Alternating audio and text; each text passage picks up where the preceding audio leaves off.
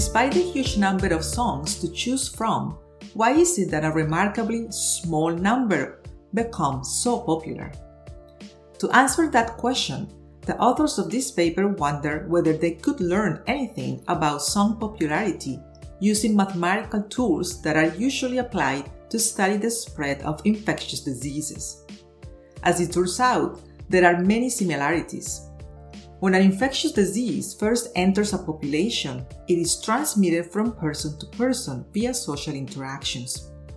After a new hit song is released, it also spreads rapidly from person to person. And it makes sense when you consider that word of mouth is something much like a disease.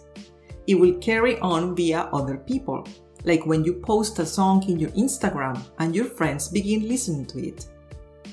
Focusing on the top 1,000 songs downloaded in the UK between 2007 and 2014, these researchers found that dance and metal have the lowest ability to spread, and that infectiousness increases as you move from pop, rock, hip-hop to electronica, with the latter being 190 times more infectious than measles.